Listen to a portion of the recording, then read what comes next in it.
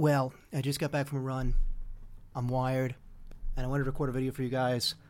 People know that I'm a pretty strong supporter of Ukraine, opponent of dictators around the world, but in particular, Russia. In any case, I guess I wanted to say something to why people should support Ukraine. And to me, this is a no-brainer. To me, this is the simplest thing that I've ever seen in my entire life.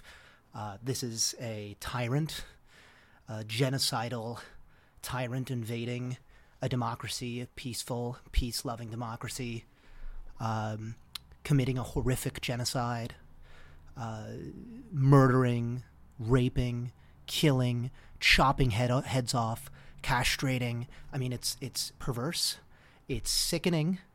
It's just unbelievable that this is happening in the 21st century. I mean, hundreds of thousands dead, millions of refugees. But let's say that doesn't move you. Let's say you're just way too hardcore. And if you are, shame on you. But in any case, let's say that's the case. Look, Ukraine, in a sense, has already saved the world.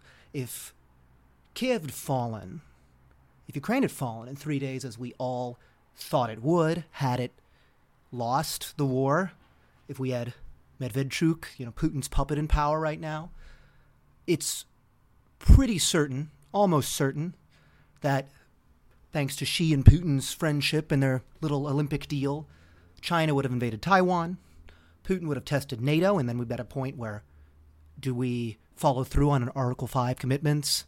Do we go and defend Europe? And the answer to that would have to be yes, absolutely, which would lead to a world war. We'd already be in a world war. So understand that Ukraine has already prevented a world war in that they had the resilience, the strength, the courage to fight back against what was thought to be the second most powerful army in the world. And they did, and they blew up all these tanks, and they stopped it, and now they're pushing them back with these incredible counteroffensives, and they still are preventing a world war. The only thing now that could lead us into a catastrophic world war is Ukrainian defeat. That's it. Ukrainian victory, the faster Ukrainian victory comes, the better off we are. The longer this war goes on, the more openings there are, the more appeasement comes out, the more risks we undertake. If Ukraine were to win tomorrow, that closes it. That's over. The war is over. Ukraine won. Russia lost. I'm sure Putin will claim victory or say it's a gesture of goodwill or whatever. Oh, we denazified Ukraine and it's over. Whatever happens, happens. But then the risks are over. Ukraine is free, sovereign, independent, restored to its sovereign borders that include the Eastern Donbass and Crimea, of course. It's all Ukraine.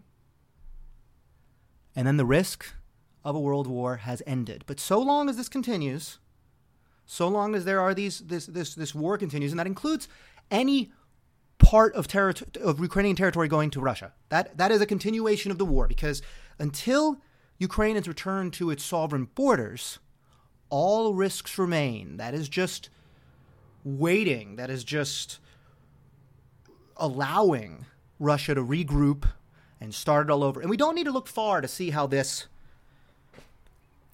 got started. I mean, I'm not coming out of nowhere when I say, and I've repeated it 100 million times, that you show strength, Russia withdraws. You show weakness, Russia escalates. It's not a crazy notion at all. I mean, every time we've showed weakness, Russia has invaded a country, has continued to overturn the international order, has engaged in assassinations, has abused Interpol, has interfered in the U.S. elections, has interfered in multiple elections throughout Europe. And I mean, this all began because after the invasion of Georgia in 2008, sort of the beginning of all this, we responded with offering a Russia reset. A Russia reset. I mean, what can be weaker than a Russia reset? It's the ultimate version of appeasement. They went and they occupied Georgian territory, and we offered them a reset. We basically offered them a reward for that. And something very, very, very similar happened after the invasion of Ukraine in 2014. So these are two invasions that were responded to with rewards. 2008 with this Russia reset. 2014 was actually Nord Stream 2. So Nord Stream 2, the infamous pipeline now that, allowed Russia to send gas directly to Germany, this corrupt deal, taking advantage of German corruption, taking advantage of the former German Chancellor Gerhard Schroeder, who's a Putin crony, and his networks within Germany, and the German elites who, for so many reasons we could get into in another video, saw Russian gas as a good solution to their problems, or at least one that would make them a lot of money in the short term, and in particular elites a lot of money. So all of these times, every single time we have seen Russian aggression, the response has been appeasement. The response has been a reward. The response has been, okay. So when Putin thought, okay, I'm going to invade Ukraine, it's done. I'm going to take Ukraine. Ukraine is a problem. Ukraine is a threat. Ukraine doesn't exist. I'm going to wipe Ukraine off the face of the earth. I mean, he wrote these things. He said them for the whole world to see. Well, he's posturing. It's ridiculous. So he writes these things for the whole world to see. And then he invades. And we respond with, a handful of sanctions. And we offer President Zelensky the infamous ride. And he responds with now the very famous in the history books, I do not need a ride. I need ammunition. And the one thing that Russia got wrong was Ukraine. Russia got us. Putin got us, the West. Totally right.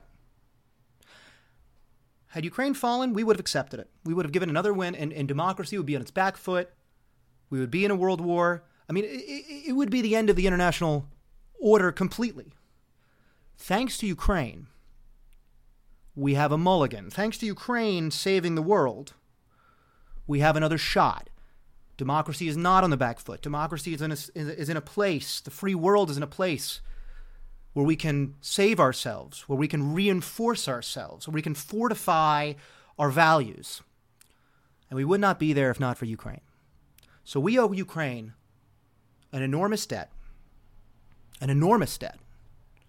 for standing for the values we claim to believe in, for standing for the order we claim to defend, and for defending that order with their lives, with their blood, and using some of the weapons we've given them just in an extraordinary capacity. So, at the end of the day, you should support Ukraine because they're defending the free world, they're defending the international order, and if they don't win, I mean, if this war is prolonged, it just increases the risk of a world war that the United States will be drawn into. It increases any territory that Russia continues to occupy increases the risk of a world war. The only way to get us to a sustainable international order is for Ukraine to be returned to its sovereign borders. Everything after that we'll talk about in the future, but Ukraine must be returned to its sovereign borders, period. And that reduces the risk of a world war back down to 0.0000001 or whatever it was prior to the beginning of this full-scale conflict. But anything short of that, any Elon Musk or David Sachs ideas of, handing territory to Russia, no. Anything like that is just a prelude to the next invasion. Putin made clear what his goals were. We cannot be blind here. Putin wants to wipe Ukraine off the face of the earth. That's it. This is genocidal. This is a colonial war. Russia is an empire. We have to understand this. And to be ignorant of it, to wish for peace, immediate peace and immediate ceasefire, is only to invite greater war, more risk, more death, the eventual involvement of U.S. troops, and so on and so forth. So we have to help Ukraine. We have to give them everything they ask for. We have to get everything there as quickly as possible. And we have to support Ukrainian victory. Which means the return to Ukraine's sovereign borders. And that's it. I mean, come on. This isn't a huge ask. This is totally normal. Ukraine is fighting a defensive war. Ukraine must win that war. And that is good for us. And that is good for the free world.